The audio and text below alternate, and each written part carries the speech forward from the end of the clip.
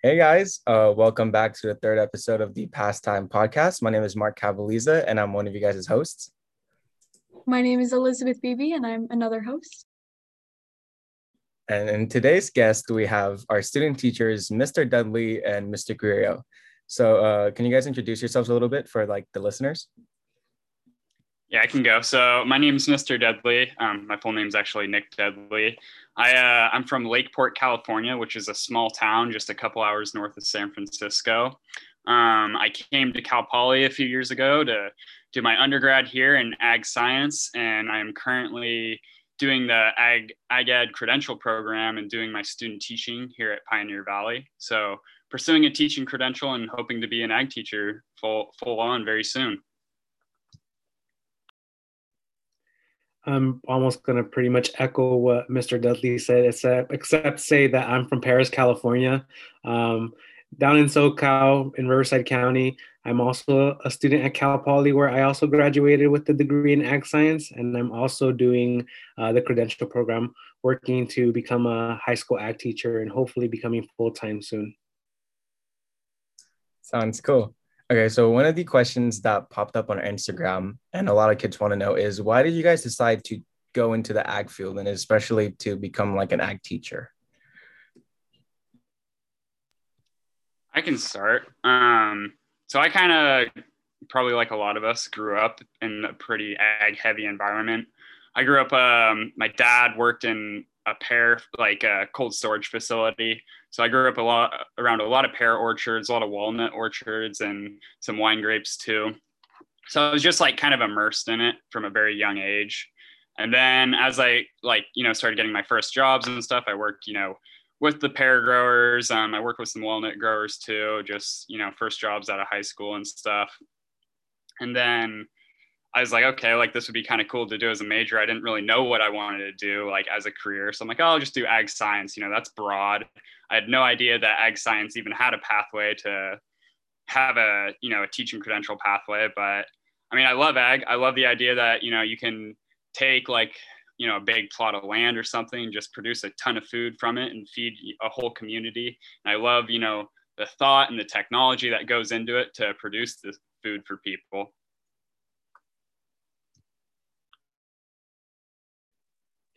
Yeah, now thinking back, I was in an ag and FFA as well as high school as like you two. Really enjoyed it. I did some competitions. I've been an officer at one point, so I really enjoyed that experience. And I always knew that I was passionate about working with students, more specifically high school students, even from a young age as a high school student. I know that sounds weird, but I thought my goal was to really help high school students overall. I initially went into Cal Poly with the idea that I wanted to do teaching for sure, 100% sure. But then I kept changing back and forth. I started working in the industry a little bit more because where I grew up, it wasn't really an area where there was a lot of ag. So I got exposed to a whole bunch of different parts of the industry. I worked in different areas such as like Purina. I worked for Wonderful Orchards, and that just kind of it helped me gather the idea that I really wanted to work with ag because I like how knowing how things work, how processes work, and also that hands-on learning. So being able to apply both my passion for education and my interest of hands-on learning, I think ag teaching was the way to go. So, kind of just going off of what you guys both said, why did you guys choose to go to the college that you went to, which I believe is Cal Poly for both of you?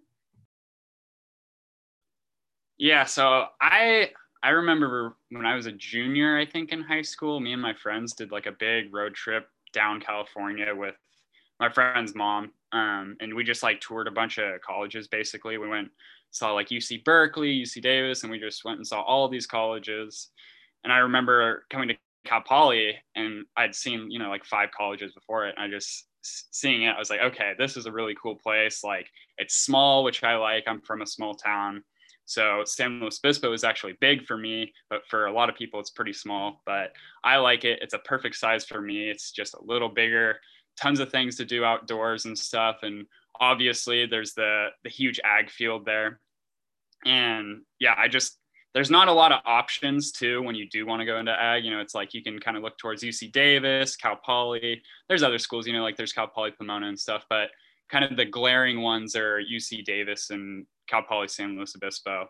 So that kind of sealed the deal for me. I knew it was either going to be one of those, and Cal Poly is actually a little bit more affordable than UC Davis, just based off tuition and stuff. So that was a factor for me. But yeah, I'm really glad I went here because it's just been awesome. For me, one thing is I for sure like the area. I like the beach. Back home, I live very inland. It's very dry and hot over there. So getting out of that type of climate, that was great. But also, like I mentioned, I was in FFA too. And then I remember one year I went to Cal Poly San Luis Obispo for the state finals contest. And I really enjoyed it too. And it was like my first exposure to like one of the college campuses. Reason being like, I'm also a first generation college graduate. So I didn't really get enough experiences to really go out and about to look at colleges. And I just kind of fell in love with the idea of doing ag at Cal Poly. I ended up loving it. And also, I had the opportunity to get out of my bubble. I was a bit uncomfortable leaving home, but I think that's what made me want to do it a little bit more, to leave the area and experience new things. And it's also not too far in comparison to like Chico State, where it would have been a 9-hour drive versus a 4-hour drive. So that's another factor that I considered when going to Cal Poly. So, Carrillo, you bring up that you were in FFA. I mean, can you talk a little bit more about that experience? Sure. What exactly do you want to know from that experience?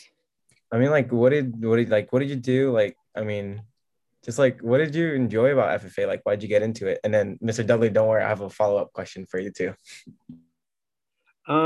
I think I just really enjoy the fact that I got a little bit outside of my bubble.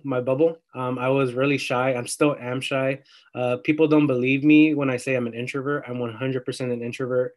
I think the reason I'm able to speak in front of people and speak in front of my students when I'm teaching is because of that FFA, because I practice through public speaking.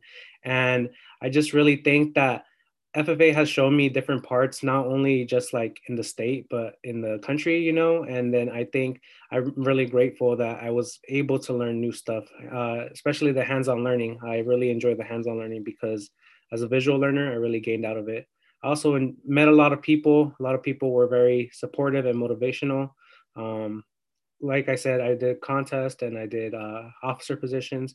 So I definitely felt like I went the full 9 yards, and just wanted to continue it by becoming a teacher. That sounds really cool. And then, Mr. Dudley, for you, you didn't have that FFA experience, but when you went into like when you knew that you wanted to become like an ag educator, like you knew that FFA was going to be like a part of it, right? I had no idea, quite honestly. So yeah, I didn't have an FFA program at my high school, or like I remember hearing about things like 4-H in middle school and stuff, but even that I was like completely detached from.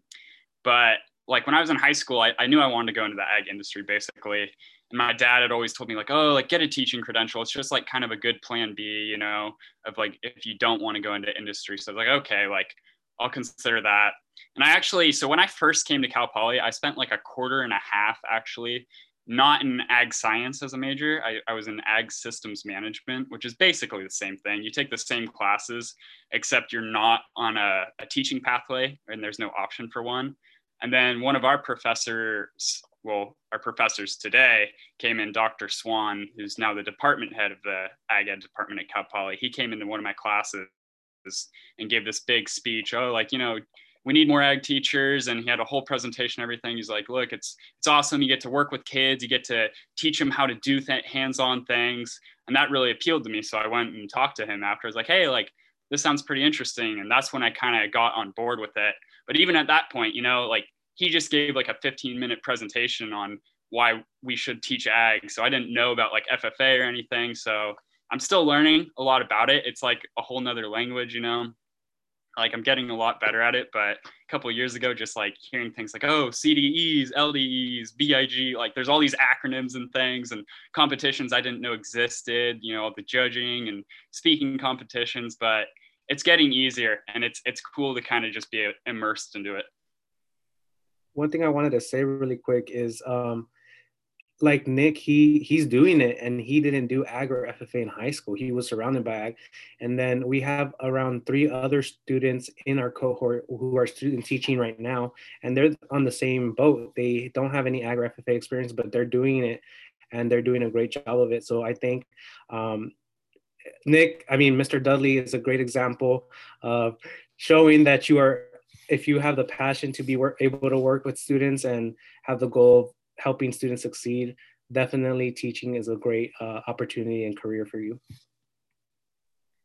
Would you say it's been difficult to adjust? Sorry, I didn't mean to interrupt, but has it been difficult to adjust to kind of living out your high school FFA life as a teacher? I think that's for you, Angel. Well, for Mr. Dudley, you never got the FFA experience, so has being an FFA member during this time, has it been hard to adjust? Yeah, I mean, because like this experience, I've always like looked forward to it, because this is like where I knew 90% of the learning was going to happen. Like we've had classes and stuff, obviously, in our undergrad that were like, oh, you're going to have an FFA program when you're a teacher, and here are some of the things you're going to do. But the learn by doing aspect of Cal Poly for this program doesn't really come in until you do your student teaching and you're actually with the students and you're doing these things. So yeah, with everything kind of like being virtual and stuff now, it's been a little different than what I expected, and it's been hard to adjust to, but I mean, it's still cool. I love like getting to learn about it, and whatever format we're in, it's awesome to be able to participate in it and work with you guys. And you guys, everyone in this program doesn't let them like hinder anything or get them down. We're all here to just do what we have to do. I mean, as you guys, I know you guys teach classes, I'm pretty sure, right? You guys will take over. I mean, is it hard for you? Has it been hard for you guys to kind of like connect to the students? Because I know like that's one of the biggest things that teachers deal with, is like having that interaction with students. So for you guys, has it been kind of difficult, like making like these kids talk and getting them out of their comfort zones?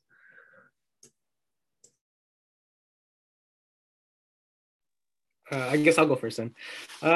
Yeah, 100% could say that online virtual learning is not the best type of environment to get to know your students, especially being a first-time teacher, student teacher. Definitely, we would want all of you guys in the classroom. There's a lot you can tell by a student's body language, and that's what I feel like we could use. But again, I think that we are also trying to put a little bit more energy in trying to making the class environment a little bit more fun, a little bit more engaged, especially right now because they need it with online learning.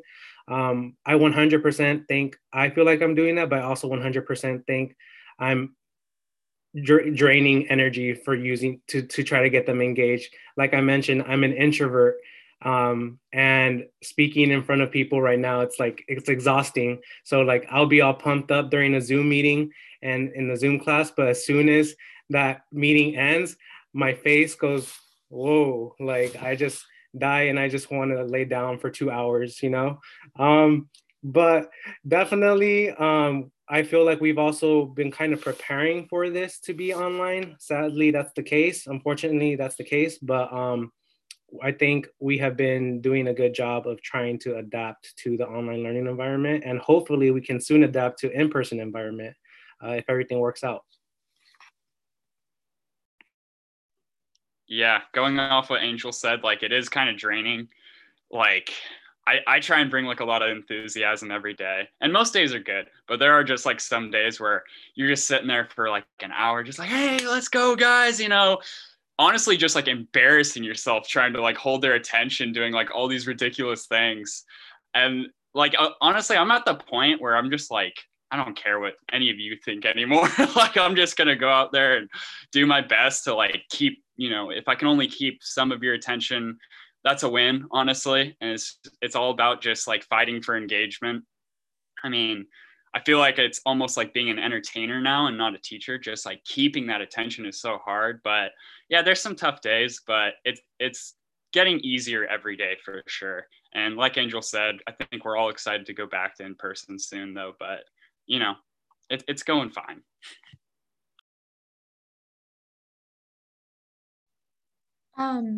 Just to like talk about that more, do you think it's going to be easier once we're in person? Because with this being your year of just strictly online, is it going to be difficult to adjust to having students in the classroom, or is it going to be so much better than Zoom, just off the table, 1,000 times better?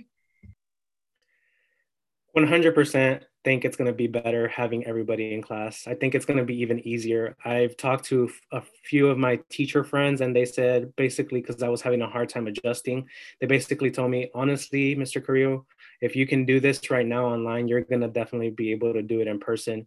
What's going to be a little bit difficult is that when half the class is online and half the class is in person, then that's still something we're learning. And then when that comes up, we can talk about a little bit more about that. But 100% think that it would be better once we're in person. Yeah, completely agree with Angel. I think all of us are ready to just get back in person and be able to do like a lot of what FFA is about, where you're just practicing these very like physical, technical skills and working just together in person, no matter what it is, even if it is something that, kind of can be done easily online. Like much of what we do is interpersonal as teachers and building these relationships and stuff. And yeah, I'm excited for it to get back. I mean, obviously, like people have brought up just from this whole pandemic that, there are some things that are better. Like it's convenient to work from home. Like there's no denying that, but the costs of this virtual learning environment, for me at least, are like, they're just not worth those little extra conveniences at all. And I am super ready to go in person. So I'm guessing like this, and go ahead, Mr. Gray. You look like you had something to say. Oh yeah, I was just gonna say, I think adding to what Mr. Dudley said, like ag teachers are also very different to teachers in other subjects. I think people don't really think about that. And one thing that reminded me that of is we have our classes, me and Mr. Dudley here at Cal Poly Stone. We have classes with other student teachers in other subjects, and some of them want to meet for group projects right after school. Their after school is 3:30 p.m. Our after school is 6 p.m. And I feel like we kind of have that distance between us to really understand each other's perspective. So ag teachers would definitely benefit a lot from in-person classes soon. I mean, going off that, I mean, I'm guessing that this makes you guys more excited to be in person and having like, becoming like a full ag teacher. Because I'm pretty sure you guys didn't expect your 1 year of student teaching to be online and kind of like, it's kind of a dud. But like, does this make you guys more excited to like know like your first year of teaching is hopefully we're gonna be back in person? No, Mark, I completely predicted the pandemic. No, I mean, I want to have, a lot of people have brought up like, oh, what's like even the point of going in person if it's only going to be like for literally like 4 or 5 weeks, 6 weeks, whatever it is. I'm ready for it. I want, if it was 1 week, I would want it. And even just like the little opportunities we've had where we've had like pods of students on campus for, things that were permitted to happen on campus. Those have been some of the most important experiences of my student teaching personally. And it's like, for me, it's always like a little glimpse of like, oh, this is actually what it's going to be like one day. This is awesome. And so I'm ready for it. Yeah. I want it. Yeah, adding on to what Nick said is like we're eager to have you in the class. I think recently getting more involved with all of you and the officer team and the teams in general, having you guys after school working on projects or at meetings. I think for me, at least, I think that really secured my reason for wanting to be a teacher. I think being online and like having this whole credential teaching program online has really gotten me doubting sometimes my decision on my career. But ever since that first FFA Awards banquet drive-through meeting, I think that really reassured me that yeah, I'm doing this for a reason, and I just remembered why I'm doing it. So I think those opportunities, those experiences are really solidifying why I want to be a teacher again.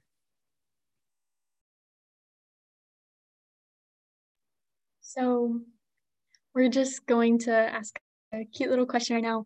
If you were any type of ice cream, what kind of ice cream would you be and why?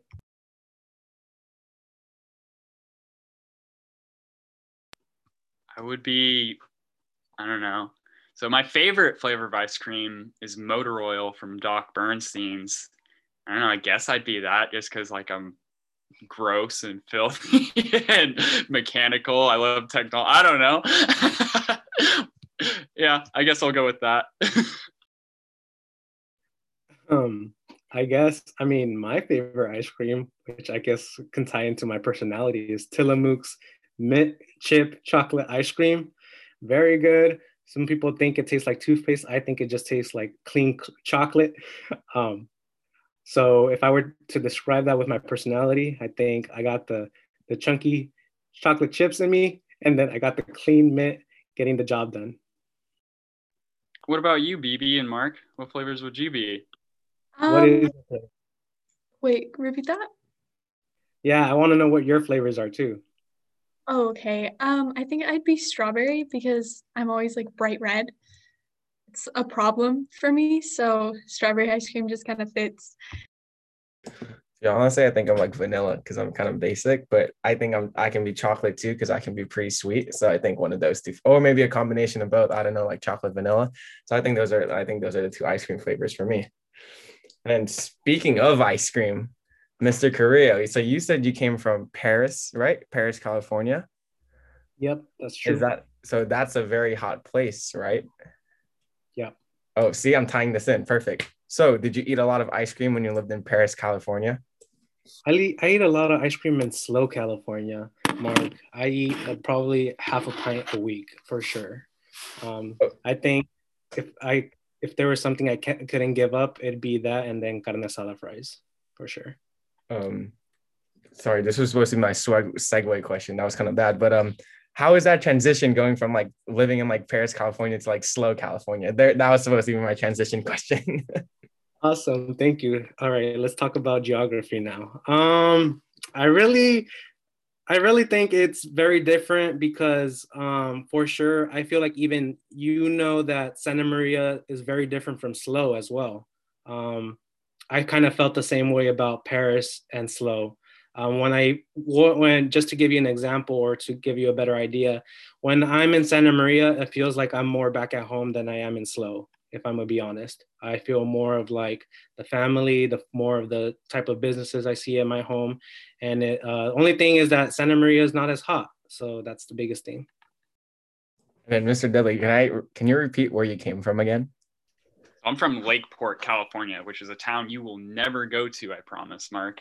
The Is it only like reason you ever go through my hometown is if basically you're on Interstate 5 and you're trying to get to the coast. Like it's right in between Highway 101 and Interstate 5. Like you don't go there unless you are like going there. It's not the type of place you drive through, but yeah, it's very rural. And kind of similar to what Angel said, like when I'm in Santa Maria, I do feel like I'm in a place that's like more similar to my hometown than San Luis Obispo, where I live right now. But yeah, wait. So what was the question exactly? I'm sorry. no, you're good. Like, was that an easy transition, like coming from a place like, no one visited to like going to like Slow, where like this is like a city that's like very popular, especially like in our area? I would say no on it, honestly. Like, I mean, there was obviously things I was super excited about, and Slow is awesome, but I would say like my first couple of years of college, like I definitely struggled with a lot of things, and like there's definitely, it's kind of common for people, your first couple of years of college is just like kind of finding yourself and outgrowing a lot of the problems you have as just like a young adult and kind of coming into your adulthood. And I probably took a little longer than most to do that, but now that like I feel like I have like made a more like complete transition now, and I do really like it here. And this is the Central Coast is the type of place I would not mind spending the rest of my life. Like this place is awesome.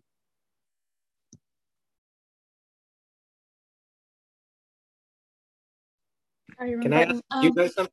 Oh, Oh yeah, of course. Go ahead. I was gonna say, what do you feel like you enjoy about student teachers, or what would you like for them to do? What I like most about student teachers is they're like kind of like a couple years away from us, so they kind of like understand, like they understand us really. And then like what do you call it? Like I know Mr. Dickinson, like sometimes when I'm talking to him and he doesn't understand what I'm talking about because he's kind of old. It's like I feel like with student teachers, you can talk to them and they'll like understand like what's going on because we're kind of like in the same generation. And then I think the biggest thing about student teachers is just I think just the best thing about them is being relatable. Hi, Mr. Dickinson. I think the best thing about student teachers is that since they're so young, like it's so easy to relate to them, and it's super easy for you to build and like create at that connection, which is honestly like one of the best things you can do as a student. So I don't know if BB has anything else to add on. No, it's pretty much that. It's like having more teachers, but the teachers actually understand where we're coming from. And like Mr. Carrillo and I were talking about, he was a nom-com candidate and he was telling me about his experience. And I know Mr. Dickinson, if he had done that, he would not be able to talk about his experience with that. So it's kind of refreshing to hear from someone who just recently had gone through that process. And just student teachers in general, they're always very welcoming, always very nice, kind, and just good people to have with us. Yeah, Mr. Dickinson is the worst. No, okay. No, what I was gonna say though, Mark, is like it's interesting that you asked that because it is easier to relate, but there's also a flip side to it where because what was more of a fear that didn't really actualize, but I always kind of feared like, oh, like how am I going to be like authoritative with people who are literally like 4 years younger than me? Like that's just a weird dynamic. Like if I was in high school and a 21, 22-year-old was talking to me like he was big and above me, like I kind of have a bit of an anti-authority complex, but like if I was kind of getting that from a student teacher, I'd feel like what, dude, like you're my age, like. But that hasn't really actualized, and I don't think it's that much of a struggle, honestly, to have that authority. And it's really easy to just like make it clear that like, hey, I can relate to you, but like we're not friends. Like I'm just like a person who's similar to you. But yeah. No, I mean, I can definitely agree. Like, when I was a freshman, like Mr. Dickinson, like came in super young, like he just finished like his teaching credential and stuff like that. And I was like, damn, like this dude is kind of like, like when I remember when he first played music, I was like, wow, this is the music I listen to. So for me, it was like, wow, like this guy, like he might like, understand a little bit of what's going on, like in our generation. But I think that fear of like being authoritative, I think a lot of students don't really, I think a lot of us like see a teacher and we respect them. Like I think we all know where the line is of like, oh, like you can have fun and stuff like that. And then there comes the line where it's like, oh, like you gotta listen to them, respect them. Like I know with Mr. Dickinson, like, oh my God, like this guy, like he's not afraid to be like, hey, cut it out. But then like, sometimes we'll be out there like, dancing and stuff. And you're like, this guy's like the same age as us. So yeah. This is probably a good time to say that Mr. Dickinson is listening to this conversation and we love you, Mr. Dickinson. Yeah, he just texted me like 3 times telling us that we're dead to him, but it's okay. You're the man, Mr. Dickinson. BB, you should unmute and let's see if Mr. Dickinson has anything to say. Mr. Dickinson, do you have anything to say? No comment. Heard it from him. Okay, so just kind of one of the final questions. What advice would you give to students who are planning to go into the ag ed major? I know both of you said you felt some like nervousness or doubts at one point because it's such a difficult major to go in. So for students that might want to go into this major or students that are in this major and feel like the nervousness and the doubt that you were feeling, what advice would you give to them? I mean, so there is like a lot of anxiety that you have going into any field, but so ag teachers have what's called the CATA, which is the California Ag Teachers Association, which is just one of the organizations that it's basically a big network of ag teachers. People say it and it's cheesy. They say like, oh, ag teachers are a family, but like it is true. Like it is like just an immensely supportive profession, and you always like have people to rely on. One thing I heard from a professor once, like if like you're having a problem and you can't like kind of figure it out and you're not asking people, like that's your own fault, because there are always people who are willing to help you in this profession. So just like know that there will always be people who have your back. Yeah, definitely. I think it also just depends on the person too and the situation of a person, you know. A person can have different situations, different scenarios, different issues, different challenges, whatever it may be. Um, I had these issues myself too. I think we're interviewing right now for this podcast and we think, oh, Mr. Carrillo and Mr. Dudley have it together. We don't, guys. We really don't have it together. We're learning as we're going. Had a conversations with multiple people, depending if I should go into ag ed or not. And one thing I was taught, which I would tell you that last because I don't want to disengage you from the idea of going into ag ed first. First of all, it's okay to be nervous to go into ag ed. Like the purpose of it is to learn to be a teacher. You're learning how to be a teacher and you're learning how to work with people. One thing I would recommend in general, I have two recommendations, two pieces of advice. One thing in general is that you should never really compare yourself to anybody other than the person you were the day before. You should only be measuring your progress and your progress alone, and you know what you need to do to become better. Second of all, it's okay to change your mind and then trying to get new experiences. Just know that that opportunity to go back into ag ed is always there. One thing now that I'm bringing up that conversation I was going to talk about is I talked to my sister. I talked to her thinking about, well, is teaching really right for me? And she told me, Angel, honestly, you don't have to be a teacher the rest of your life, but you can, you can always come back once you finish and you graduate. So it's kind of just that safety net. So I think people underestimate the idea of going into ag ed feeling like you have to stay there, which I'm not trying to unmotivate people from going to ag ed, but teaching's always going to be there. And then teaching's always going to be waiting for you if you ever want to come back. So I think people need to remember that. I think a lot of what we're saying here is like true for any profession. Like you're going to be nervous in a lot of different fields going into them. But also a lot of those fields are going to be there if you do want to change your mind. And I think like this question is very pertinent to people your age because we all, when we're kind of at the end of high school, we think like, oh, I got to like figure out what I'm going to do with my life. I got to choose a career. But then it's just like, you just like look at kind of obvious statistics. It's like most people end up changing careers like 3 to 4 times throughout their life. And that's just like most people. So you just need to like kind of recognize that. I don't know. It's just like, it's okay to not know the answers, I guess. And like where you end up is probably gonna be different than where you think you're gonna end up right now. And like, that's not a bad thing. Just also gotta recognize that you are capable and you have potential too. When I was at Cal Poly, I've met three dairy science majors who have never worked in a dairy or never owned a cow. And they said, you know what, I'm going for it because I enjoy the content. And then they finished, they graduated, and they're working on some of the biggest producing dairy farms.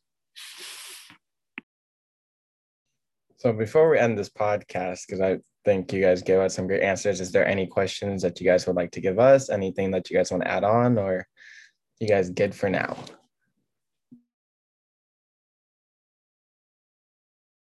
I think we are good. How do we listen to this? Oh, perfect plug. All right, guys, to the people listening this, make sure to check out our podcast at spotify.com. Type in Pastime Podcast from Pioneer Valley FFA, or you can go to the YouTube and search up Pastime Podcast, and then all the episodes will be there. Once again, thank you, Mr. Dudley and Mr. Carrillo, two of the best student teachers at Pioneer Valley right now. And thank you guys for listening to this podcast. Bye, guys. Bye, everyone. Thank you. Thank you for having us.